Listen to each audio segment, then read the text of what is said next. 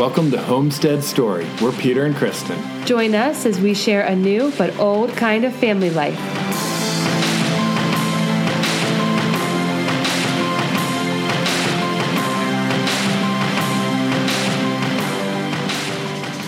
Hello, everyone. This is Peter and Kristen coming to you from our Maryland homestead. Yes, we have a very exciting podcast today. We're going to talk about processing chickens and turkeys and how to do it and what to do with them after you've processed them. I found out when I'm talking to people, especially in places like work, that I say processing turkeys or processing chickens instead of saying butchering chickens. It sounds better. Yeah, I think butchering. It's my history coming through. I just feel awkward in an office being like, well, I killed a chicken. Yeah, right. Yeah. So I say processed or harvest. Yes, it sounds a lot better. So we have wrapped up all of our construction projects that we talked about last time. It was a lot of little, thank goodness. Yeah, a lot of last minute details, and I'm so glad that we got it all finished instead of letting that just kind of hang over us. And Pete knocked it out in a day. He did all the trim and crown molding and all that. And anyone who's ever done projects like this realizes you spend a lot of time on the last 20% of things. And it's all the little pieces of trim and painting. Yeah, and it's easy to just let that go, but we wrapped it all up, and my son was like, yay, are we going to be able to eat real food again? Because we've been just, working a lot of the project has been done in the kitchen, so we're ready to get back to our old lifestyle. And too much pizza and pasta. Yes, definitely. So it was funny that he noticed that when he was excited to get back to real food. I don't know about the others as much, but anyway. I think they're happy with pizza and pasta. I know, gross. So anyway, now we're going to talk about the homesteading stuff. We're back to homesteading. So the past 2 weekends, actually, so last Saturday and yesterday, this past Saturday, we did it in 2 rounds, harvesting our chickens and our turkeys. So we have, I don't know, why don't you take over? Right. So when we got the chickens, this was something that, kind of vaguely aware of, that at some point they're going to reach their end of life and we need to do something for them, because a chicken is going to lay eggs really well for a couple years, and then it's going to start to drop off. But the chicken can last for a really long time. I mean, they can live for, 5, 6, 7, 8 years. And through most of that, they're not going to really be laying many eggs. Right. So at that point, we don't really want a whole bunch of old chickens. You're just feeding them and watering them. They still do a lot on the homestead because they're eating bugs and providing fertilizer. So they have a lot more uses than just eggs. But we really want eggs. So right. Well, and I want to say something really quickly, if you don't mind. When we look at our podcast numbers, one of our highest podcasts is the podcast about keeping chickens. And I think so many people are interested in keeping chickens. It's just such a great reward to have these fresh, highly nutritious eggs. And it's a great animal to have around your property. Right. You can have chickens, even on very small properties. Yeah. People are keeping them in the city, in little urban neighborhoods and everything. And I think it's the absolute best way to compost too. Right. But it's so important to understand what to do with those chickens once they've stopped laying. Right. Apparently this is a thing where people get chickens and then they want to try and find homes for them and things, get all excited about chickens. You have them for a couple years and they just don't want to do that last step. Yeah, well, someone actually told me that there's a problem in Baltimore with chickens running around because people just don't know what to do with their chickens once they stop laying eggs. Right. So this is really important. So this is a big part. And as a meat eater, I felt like it was my responsibility to know what it was like to be processing my meat, butchering my meat as well. Right. And so every time we've gotten chickens, we've had too many roosters. So we've gone through this 1 or 2 birds at a time in the past where we only wanted 1 rooster, because after that it just starts to be a little too much noise and they wear out the hens. Right. So we've done it a couple times, and I'm somebody who feels things strongly, so I killed the first rooster the first time, and it was really hard. It was really, I just felt very, very sad afterwards. And my son was there and he kind of watched and he was crying, and it was like, you thank the rooster for his life and then it's over. And it was very, very sad. And fortunately that kind of experience isn't quite as sad after you do it a few times. You realize that a chicken is, has its own dignity at its own level, but it's also just a chicken. and it becomes a little bit more normal.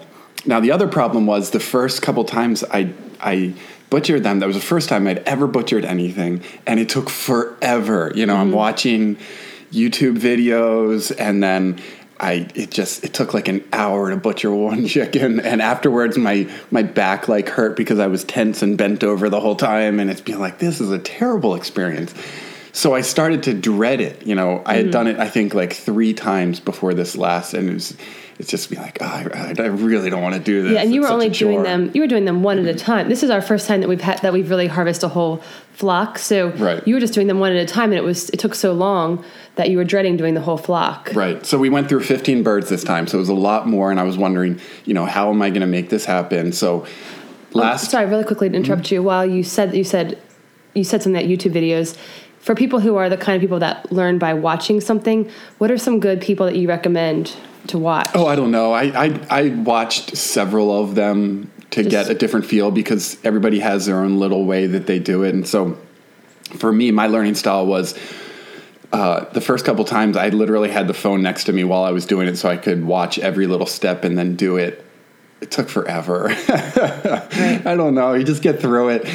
This last time I kind of watched a couple videos and I already had it in my mind, the basic steps. And then I did things differently this last time and sped it up.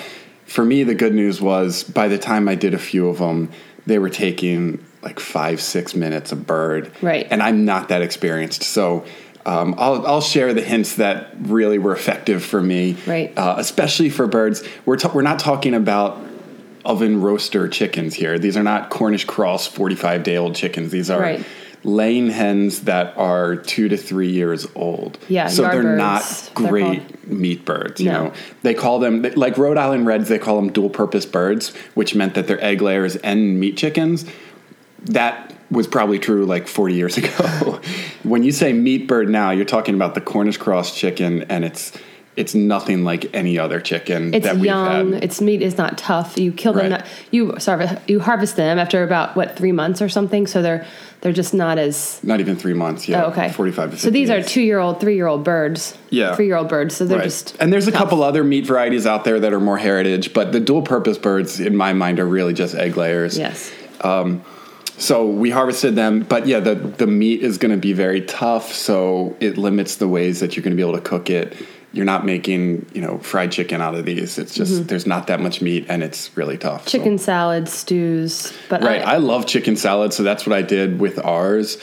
We put it in the Instapot, and we'll talk about all that later. Yeah, I mean, the thing I really want to focus on is broth with these birds. They're just so great for broth, and broth is so good for you. So I'll talk about that after you talk about how to harvest them. Okay, great.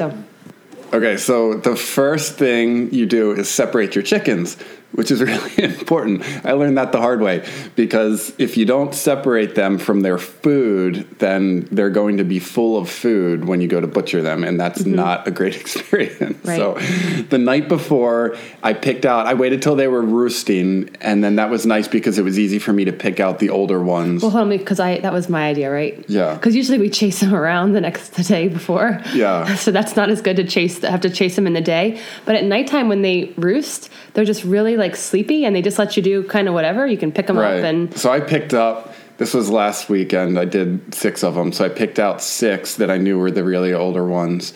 And we're holding on to one as a pet. We watched this little chick hatch. It was our very first chicken, and we're kind of attached to it. So Hazel, the hen. Okay, hold on. We are kind of, because I suggested let's get rid of Hazel. I couldn't do it. I was going to. I was like, okay, we'll get rid of Hazel. And then I went in and I looked at her and I was like, this is our pet chicken. We can't get rid of her. We watched her hatch and got a video of her hatching, and it was really sweet and cute. And she's way more peaceful than all the other birds. So I just like her a lot. Oh, so okay. She's our pet chicken because I don't think she lays eggs anymore. Okay. But anyway, Hazel stayed. But the rest of them, I grabbed the older chickens. I just put them in a different barn stall. It's just, it's easy then to separate them, and the rest of them, I could keep the feed with them. We just keep the feed with the chickens all the time. We don't feed them once a day or something. So I separated them, which is really good because then whatever's in their system over the next, 12 to 14 hours is going to clear itself out. Which again, that's very helpful when you go to butcher them. So, separated them, and then this is a second thing for somebody who's tall like me, is I have a table that's nice and tall. So it's like countertop size, and I realize that's really nice when you go to do this, not to be bent over the whole time, because it starts to wear your back out a little bit. So I have a nice tall table. And then the third thing is, when you hang a chicken upside down, the blood goes to their head. They kind of just relax a lot. They don't mind being upside down for whatever reason. So the easiest way to then process them, to butcher them, is to have them upside down. So they call it's called a kill cone. And you'll see like stainless steel varieties. But my whole deal is that I don't want to be purchasing things when I don't really know what I want my setup to be. So I didn't want to buy those. And, I figured I'll want them in the future. But anyway, just as a rule of thumb, I try and do things without buying stuff first. Then once I know what I'm doing, then I buy the right material. So I didn't want to buy those yet. So I have big plastic pots that some of our trees came in. So the larger size plastic pots, and they're kind of just throwaway, but I've held on to them in case I wanted to plant stuff in them. And I took a couple of those and cut the bottoms out of them, cut a slit through it so that it was no longer connected, and kind of wrapped it up in a cone shape and taped it together. So I just made my own. They work totally fine. It'd be nicer to have the stainless steel ones just because I think they contain the chicken a little better. But hold on, did you like tape it or something? How did you taped get it. Okay. I just used duct tape and kind of taped it together. Very creative. And then positioned the board so that it was hanging up about 4 feet tall, and just screwed that to the board. So again, this was kind of just, I positioned the board on a ladder. So I'm going to have a real setup for this that's going to be a little bit more legitimate, but I wanted to know how it all would work well before I installed that. So I just had this one kind of jury rigged together. And then you put the chicken in there, pull its head through, and then you cut the throat, and the chicken will bleed out. I have a barn stall, and I just put a bunch of wood chips under it because I use wood chips for everything. So the chickens and turkeys just bled right into the wood chips. I figured it'll be, great for fertilizer one day. Well, you did that when it was raining, but when it wasn't raining, you just do it outside, right? I think I'd rather do it inside because, I don't know. It was very convenient. Okay. It's more controlled in there. And it's a barn stall, so it's kind of half inside, half outside. Right. In this case, it was raining out, so that was really nice to do it that way. Right. They bled into the wood chips, and those are just going to sit there for a while, and then I'll use them as fertilizer eventually. So once that happened, we realized that plucking is the hardest part. So normally what you would do without a chicken picker, that's what they call them, not a chicken plucker, they're called chicken picker. So without one of those, like those pluck the feathers really easy, but without that, you're left doing it by hand, and it takes a long time, like a really long time. You scald them in a big pot of water first, and so the feathers come out very easily, but it's still, there's just a lot of them, and you want to get them all. Right. And so that takes forever. Well, and if you want to do meat, like a lot of meat birds, one video that we watched was the one guy with a lot of meat birds. Yeah. They have this huge, what you called the feather plucker. Yeah, Justin Rhodes has a really nice video. Yeah, and you just throw the chicken in there, and then it just kind of 30 seconds later. Right. So if you were doing meat birds, I would definitely suggest. Right. And we might do that one day. We Yeah. have a thought about having a chicken tractor, with pasture birds going through the forest garden. But anyway, that would be a couple years away. So we don't want to do that. And again, we're not worried about these birds being perfect meat birds. Like we want to get the meat off of them, but then mostly we want to use them for broth because that's what they're incredible for. And they're way better than a normal chicken for broth. So the easiest thing then was to skin them. And that's the trick that I did this time that saved all the time. So you can look a video up on that. It's 100 times easier because you're not bringing out this pot of water and scalding them and then picking all these feathers off. You're able to to just, make a slit, cut off a couple, the ends of the wings, and then you can basically peel the skin off of the whole chicken. So sorry if that's really gross for people. That's how it works. Yeah, well, anyway, but I just want to say, you did pluck all the turkeys. Right. Because when you want them for like a meat bird, you don't want to skin it. Yeah, the turkeys are going to be big oven roaster birds. So in that case, we brought out a big pot of water, and I was just doing 4 of them. So for the scalding temperature, you want it to be at like 150. I started doing the birds at 170 because I knew it would cool down, mm-hmm. and I didn't want to reheat it. So I had a big pot of hot water. I put the first turkey in at 170. That was still totally fine. The skin wasn't damaged or anything. And then you just dunk them in there for like 30 seconds, maybe 40, whatever. I didn't stopwatch it. I dunked them in there for a little bit mm-hmm. and then pulled them out. By the time I did the 4th one, the water was down to 150. So that worked perfectly. And then the feathers pretty much rub off, except for the very big wing feathers. Right. So the funny thing with the turkey was I went into the barn stall to grab them. We had already done the chickens. My friend came over, my friend Trevor, and it was so much fun to have somebody there doing this with me. Last weekend I did 6 chickens by myself, and then we did the other 9 birds, the turkeys and the chickens, yesterday, and he came over, and that was just a lot of fun to have somebody there and not just be doing it myself. Yeah, our friend Trevor is a hunter, so this kind of thing and he processes his own deer and everything. Right. So this kind of thing is really right up his alley or whatever. He's very comfortable with it. Comfortable, there you go. Yeah. He's comfortable with it. So it's just great to have a friend there doing it with you because it's a lot of work. Yeah. So, but anyway, I went into this barn stall to grab the turkey, and another one of them just flew right out the door. There's a little opening, and it flew right through it, and then the dog kind of chased it, and Trevor was chasing it all the way to the end of the barn, and then it flew up on the cow's door, the stall door, and the cows were inside because it's just been raining like crazy here, and I think they got sick of being outside, so they were just hanging out in the barn stall and staring at this turkey, and I'm like, oh no, this thing's gonna fly out into the pasture, and I wasn't worried about it flying away. This was something where the turkeys got attached to the chickens early on, the new flock of chickens. So they think they're all one flock, even though they're massively bigger than the chickens. And that's why we've been able to have these pasture-raised turkeys, because they just wander around with the chickens. And, they could fly far away because they're such good flyers, but they don't. And I'm like, oh, man, this thing's going to fly out into the pasture, and I won't be able to get it back until it comes into roost tonight. So anyway, I ran around through the outside of the cow's stall, and the cows are wondering what's going on. And then I lunge at the turkey right as it's trying to take off to fly away again, and grabbed it by its legs. And she was making a break for it. Yeah, she was making a break for it. So, well, yeah, you can't blame her. Anyway, we were able to then, I just had a bigger kill cone for the turkeys because they're a much larger bird.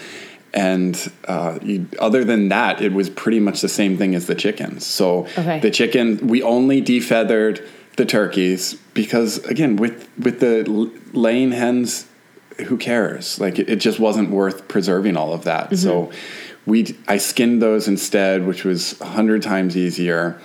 And then you move on to having to get all of the insides out. Right. So, most animals are a complete system from your mouth all the way to your butt. I mean, that's how your digestive system is kind of a separate system in and of itself to your body, because your body doesn't want to intermingle all of that digesting and decaying food with all of the other systems in your body. So it's a complete, if you can think about it, it's just a complete, system from mouth to butt. And the idea is to get all of that out without rupturing it, because there's a lot of bad, bacteria and all kinds of things going on inside of there. So you want to get the whole thing out without rupturing it, because then that could contaminate the meat. I don't know how serious that is. It's not that hard to not rupture it if you're careful. So, I didn't want to find out how serious it was. Right. So you watch a video on that. And again, if you're not worried about having a perfect bird at the end, you're able to kind of cut a couple corners and open the bird up quicker, get the opening wider, and then just cut it right out. Sorry, can you describe that? Did you use scissors? Like you open up Where do you open up the You just bird? need a really sharp knife. I ended up using a utility knife because the blades are really easy to replace, and you just have a very super sharp razor blade, and that was perfect for me. And I didn't have to worry about if I was cutting through a bone or something that would dull your knife, but mine was a utility knife, so who cares? Where did you open the chicken?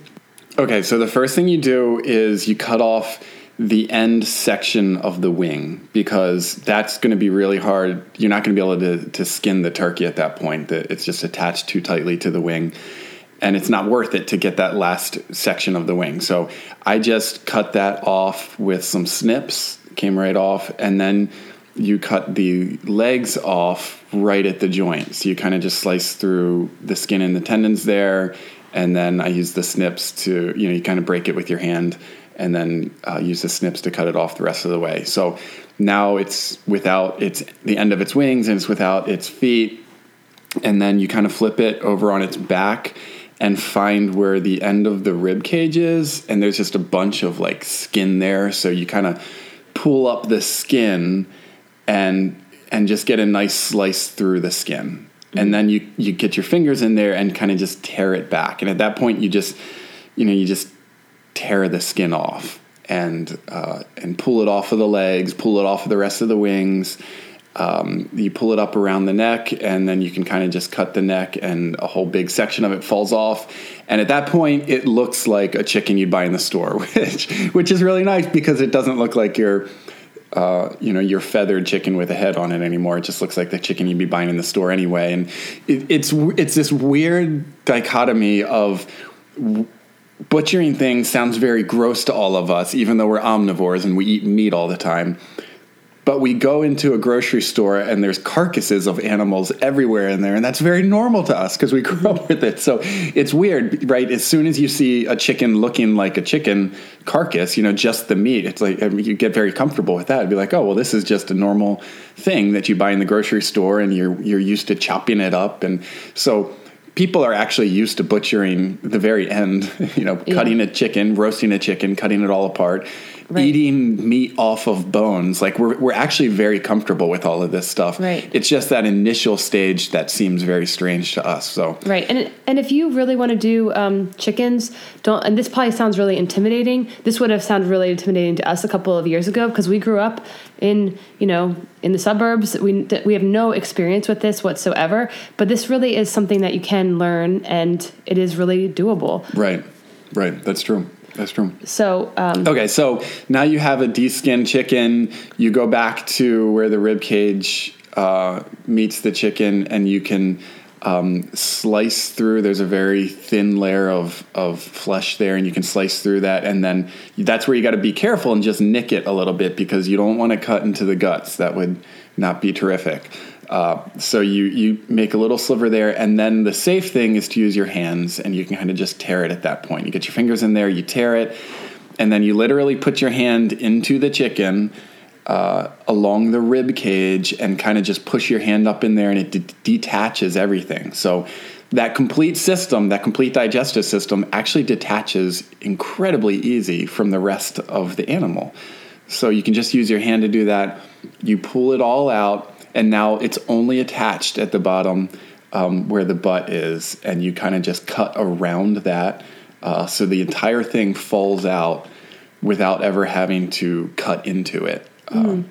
Wow. And it's interesting. Like, it's really neat at that point. You can make out the livers and the heart, and a lot of people save those. People save the gizzards. Wait, didn't Trevor take those parts? Yeah. So the hardest muscle in a chicken is the gizzard. Right? This is this other digestive area, and it's incredible. So he cut one open, and it's filled with pebbles, which is remarkable. So chickens need to have a certain amount of grit, they call it, in their diet, which people add when they have totally confined chickens, because they need that. We don't worry about it because they're out on the pasture and they can pick up grit wherever it naturally is. But that just means small pebbles. So chickens actually eat small pebbles. Those pebbles lodge themselves in the gizzard, and all the food goes through there, and the food is digested by being smashed up by pebbles. Wow. So it's incredible. Amazing. So chickens can eat like really hard seeds and things like that, and they digest them because the pebbles kind of Well, what was Trevor going to do with the insides? I should have asked him with this. He had like people do different things with them. You can use them as fish bait. Oh. People, not so much around here, but people will cook that up. A liver is a pretty healthy part of any animal. Oh, so yeah. you can cook up the livers. You can cook up the heart. I'm not so into all of that, We're not there yet.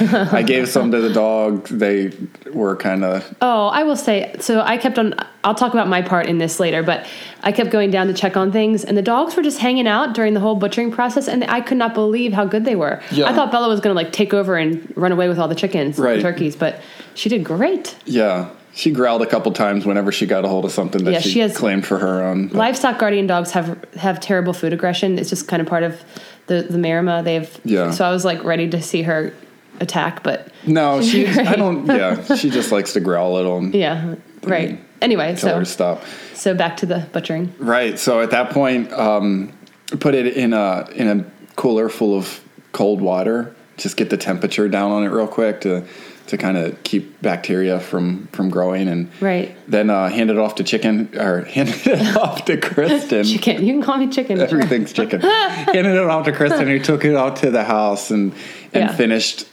just washing it real nicely in the sink. Right. Well, I want to talk about a couple things. So that's the butchering process, and I think if I were you, if I just heard that, I would never be able to do it. I think, but watching a video, I think that's what really got you educated on how to do it. Yeah. And then just being willing to try, and do it badly. I did it very badly the first few times when I was just doing a rooster. It wasn't until this past weekend that it felt very comfortable. And it felt like, oh, this isn't that big a deal. When it comes time to butcher the chickens every year, it's not going to be that. Right. It's not a huge thing hanging over me. Right. So real quick, so that's the butchering process. I want to talk a little bit about why doing pasture-raised turkeys, and then I want to go into how I use these birds for bone broth and how to make bone broth, which is really good for you. So I really wanted to do turkeys this year because I had this, me and my dreams and visions of farm life. I saw at a farm one of those huge turkeys with the really huge turkey tail things. Yeah, they're beautiful. And it was the coolest looking thing. It was huge. And it was in all the storybooks that I read the kids, because we love reading Thanksgiving books and, all the beautiful art with all these turkeys and the pilgrims. So I really wanted, walking around our property around Thanksgiving, I wanted some real cool looking turkeys. So we ordered heritage breeds. Right. So Pete, can you talk about the difference between heritage breeds and other breeds of turkeys? Right. Well, first off, with turkeys, like with most birds, the males are the prettier ones. Right. With humans, the females are the prettier ones. Uh-huh. With males, with turkeys and chickens, the males are prettier. Right. So anyway, when you see pictures, it's generally the male turkeys walking around. Right. So the females are still really pretty too, though. They have these big, huge feathers. And heritage turkey breeds just means these were the meat turkey breeds 50 years ago, 100 years ago, 200 years ago. These were the ones that our forefathers were raising for meat. Now, since then, they've got some breeds that way outdo those as far as how much meat they goes on, and that's what they're generally raising in the stores. But the heritage breeds are going to take longer to get full size, and then they're not going to be quite as big. Right. So I wanted the heritage one for the look. I love beauty and cool things like that. Oh, and some of the heritage breeds are incredible the way they look. Yeah. Oh, yeah. So, but the problem was we ordered them too late, and we could only get straight run, which means you can't choose. You don't know what you're going to get. You don't know if you're going to get a male or a female. So we got all females. So I didn't have that beautiful turkey walking around as the same way. But maybe next year or this coming year we'll be able to get them. The other thing we did wrong was we had the idea to do turkeys in August, and we thought it would be enough time by November to have them for Thanksgiving, but they took a lot longer. So they took. Yeah, I don't know why we thought that, because even the new breeds, the bronze-breasted and white-breasted, take 5 months to get full. Yeah, for some reason we thought, or maybe we thought at least they could walk around Thanksgiving. Yeah. So we didn't get to have them for Thanksgiving. If we want them, but we do want them for next Thanksgiving. So we're going to have to get them in June, May or early June. Yes. So you want them to be 5-6 months. Right. And heritage breeds are going to be probably closer to 6 months. If you get a bronze-breasted or white-breasted, you can do those in 5 or even a little earlier. So Pete wants to do the bronze-breasted. I just want to do both. Yeah. I want the cool male turkey walking around for Thanksgiving. That's all that I want. I want to have our farm have an old-fashioned turkey on it. Every farm book you've ever read as a kid has a big turkey walking around. And I saw one at a farm, and it was the coolest. It was huge. It was so cool looking. So we got to get one of those somehow for next year too. For this May, I guess it's coming up. Spring is coming so quickly; it's going to get crazy. But so we want to have a heritage bird and then some meat birds. But we will do this again. I did some reading on turkeys, industrialized turkeys, and it seems to me to be just as horrific as the chicken situation. Just tons of turkeys piled together with missing beaks and talons because they're killing each other. They're in these really bad conditions. I read so one we article. saw this. This is incredible, right? We had too many birds for a while. We were overstocked in our coop. So we have a 10 by 10 coop, and we were up to 43 birds in there. Right. Which they're only in there when they're roosting or laying, but it was too many, and there was too much poop. It was like kind of getting gross. And then I noticed something we never saw before, that the hens were fighting each other. Right. Like they were straight up, using their talons and running into each other. Yeah. And the turkeys were getting really big, and they were as big as like 3 chickens. Yeah. So they would roost and knock the other chickens off. And the behavior. So then some of the chickens were roosting on top of the nesting boxes. Yeah, it was not good. This is not the way chickens are supposed to be. Right. So that was just our little experience of a month of having too many chickens. It was never our intention to have that many chickens.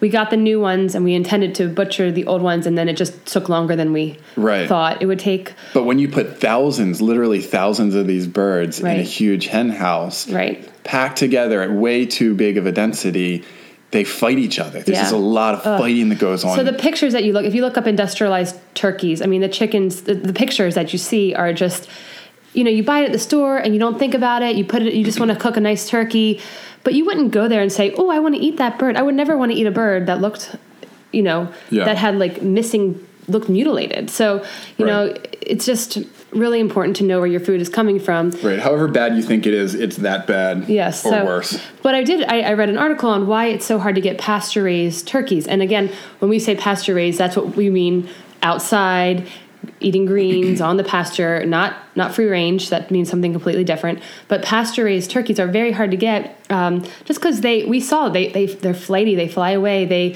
they're prone to predators. And the farmer has to make a profit. I mean, he or she has to provide for, make a living.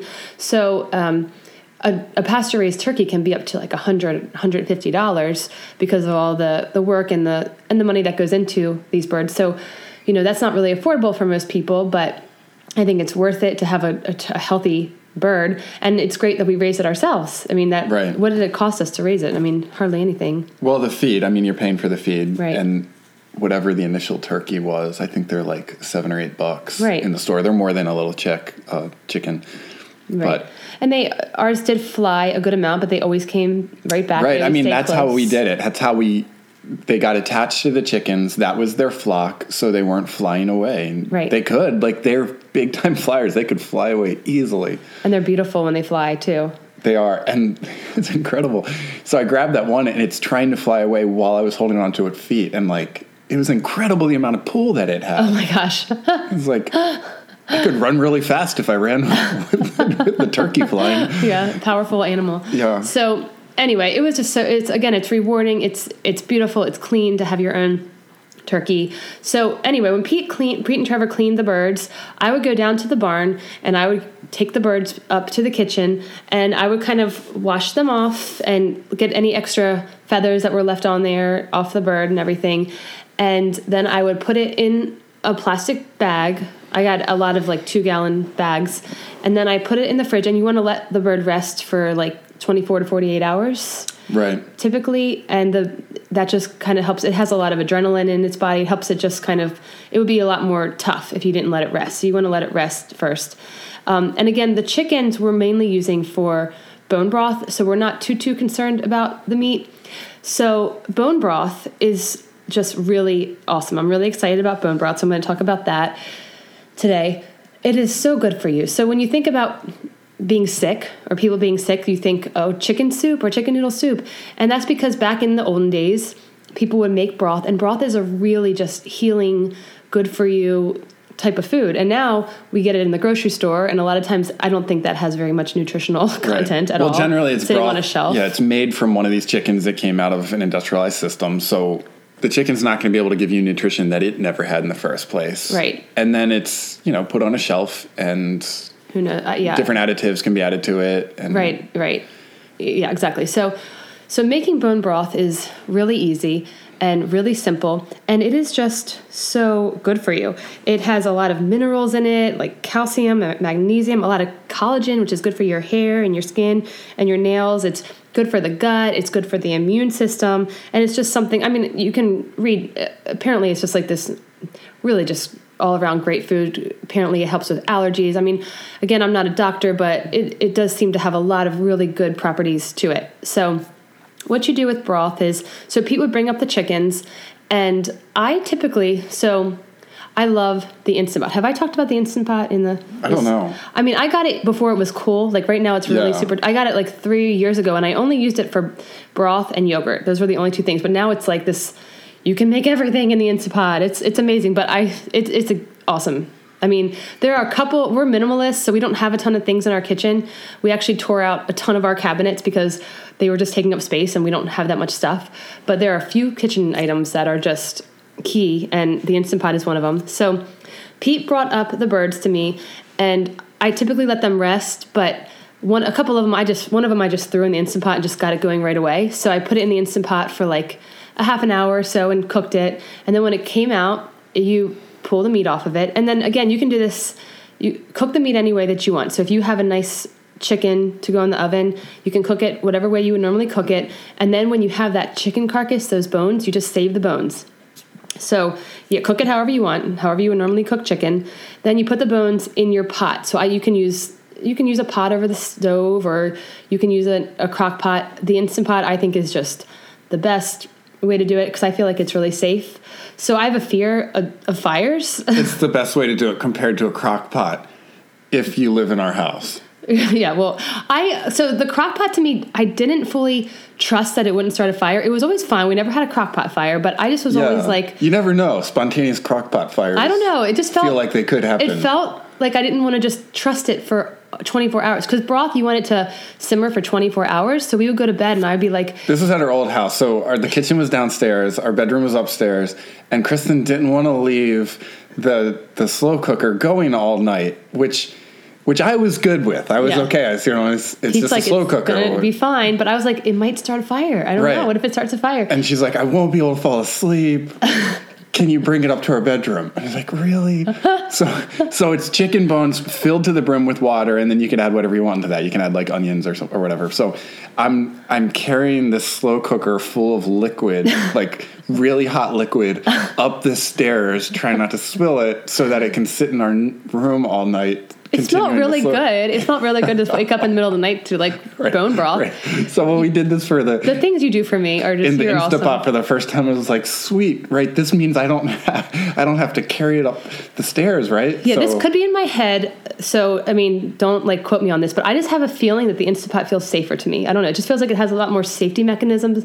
Again, we've never had a crock pot fire, so I'm not saying that crock pots start fires. I just felt safer with the Instant Pot. Yeah, literally whatever helps you sleep at And night. you certainly wouldn't want to leave your stovetop going for 24 hours. If you're me, that would never fly. Yeah, I wouldn't want to do that either. So anyway, bone broth, you want it to simmer for 24 hours. I love the Instant Pot, and I don't make Pete carry the Instant Pot upstairs.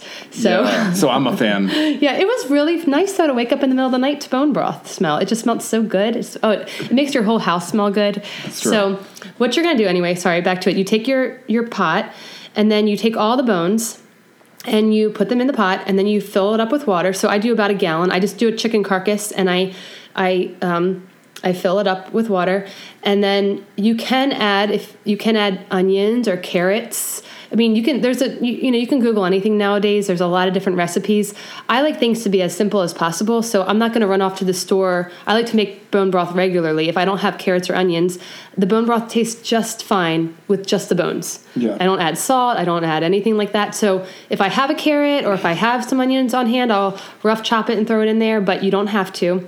And so you put water in there, and then you put about 2 tablespoons of vinegar, and you let that sit for like a half an hour. And apparently the vinegar pulls out a lot more of your minerals or calcium, whatever. So you let that sit for half an hour. Then you turn it on slow cook. You just let it go for 24 hours. And then you have this just incredible broth. And so one of my kitchen gadgets that I love, what would you call is that like a skimmer? The skimmer thing that I have? Yeah, skimmer. So I take a big glass mason jar, like a gallon, and then I put a skimmer over top of it. And then I just scoop out all the thin wire mesh, basically. Some kind of like strainer. So I just scoop out the broth, put it in a gallon jar, and you're not going to, you want to just strain it. So you don't want to keep all the like floaties or the bones or chicken pieces or vegetables. So you just strain that out, put it in your gallon jar, and then it keeps for about 5 days. And then I freeze, if we haven't gone through it in like 5 days, I'll freeze the rest.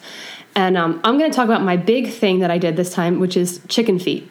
And chicken feet apparently are like, one thing I read said that it was like bone broth on steroids. It just adds a lot of collagen. The chicken feet they add a lot to your broth to make it into that gelatin, which is really good for you. Right. So this is another one. This is like way outside of suburban people comfort level. Right. Right. We will literally eat meat off of a chicken's leg, and that's normal. Right. But then you say chicken feet, and it's like, what? That's so strange. It looks like a chicken foot. And how would you ever do anything with that? It's so weird.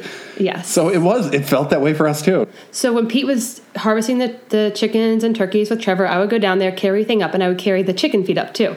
So what you do with the chicken feet is you get a big pot or a pot of boiling water, and you put all the chicken feet in them and kind of scald them. And you want to clean them off too first, because they might have a lot of dirt in their feet. And the first time I did it, which was last week with the first 6 chickens, I was like, oh my gosh, this is disgusting. Like I was surprised at how disgusted I was. Like the chicken didn't bother me, because I guess I'm just used to buying a chicken from the store. I'm used to chicken, but this was like, wow, this is gross. Like, this is like a hand. I'm like just working with this hand. So you boil it, and then for about 10 minutes, and then you put it in cold water. And then what you want to do is the skin peels off, and it peels off kind of like a snake skin. Yeah. So you take a knife. And it had kind of a little bit of an off-putting smell to it. Yes. And first I tried to use gloves, but gloves didn't really work very well, because I couldn't really, you need to really be able to pinch it and kind of peel it. And you're taking the skin off, and then it becomes a more of a clean foot. Right. And, anyway, I'm doing it, and I'm like getting chicken skin in my fingernails, and I was like, wow, I don't like this. This is gross. Like, and then you cut the fingernails off. And I did see one recipe that said you can keep them, but the one recipe I had said to cut them off. So I'm cutting them off, and it's like flying. The chicken fingernails are kind of, some of them are flying, like you would do with your own, fingernail. They kind of like fly off a little bit. And I was like, whoa, this is so weird and gross. I don't think I like this. and then after I peel them all, after you peel them and everything, you can use them in the chicken broth, and it just helps out the chicken broth. So I did 2, and then I froze them in 2s, so I could use them whenever we're keeping them all in the freezer. And then as we need broth, we'll take them out and use them for broth. So we're going to have broth like all through the winter, and before we start getting our vegetables and everything. Right. So that was a really gross experience for me. But then the second time around, the second weekend that I did it, I was like, you know what? This isn't so bad. I used a knife to kind of scrape off the skin, and then it just kind of peeled off, just like I said, like a snake.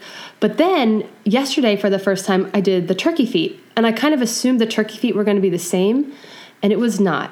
It was like so much grosser. So you do the same thing with the turkey feet. You boil the turkey feet, then you put it in cold water, and then the skin comes off, but it was just tougher, and the under the skin was a little bit more mushy. It was just a tougher thing to do. Yeah. It was a harder process. And then Trevor and Pete come up, and I'm like kind of grossed out. I mean, the chicken feet at that point didn't bother me. I just got those done. I knocked those out.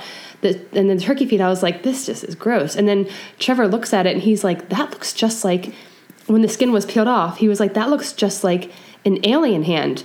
And he said that as I'm doing it, and I look at it, and oh my goodness, like I've realized all the alien movies that they make, they were fashioning them after turkey hands. It was the exact same thing, like this clear skin and kind of veiny and dent, and super like gross. A couple fingers. And I was like, why did you say that? Like, I can't do this anymore. Like, it really felt like I was holding an alien hand, and it was just disgusting. Like, it was, the chicken feet were not like that. The turkey feet was some other level of alien thing. Like the chicken feet, it felt like first it was like, I feel like I'm working with a dinosaur hand. But the other one was an alien hand.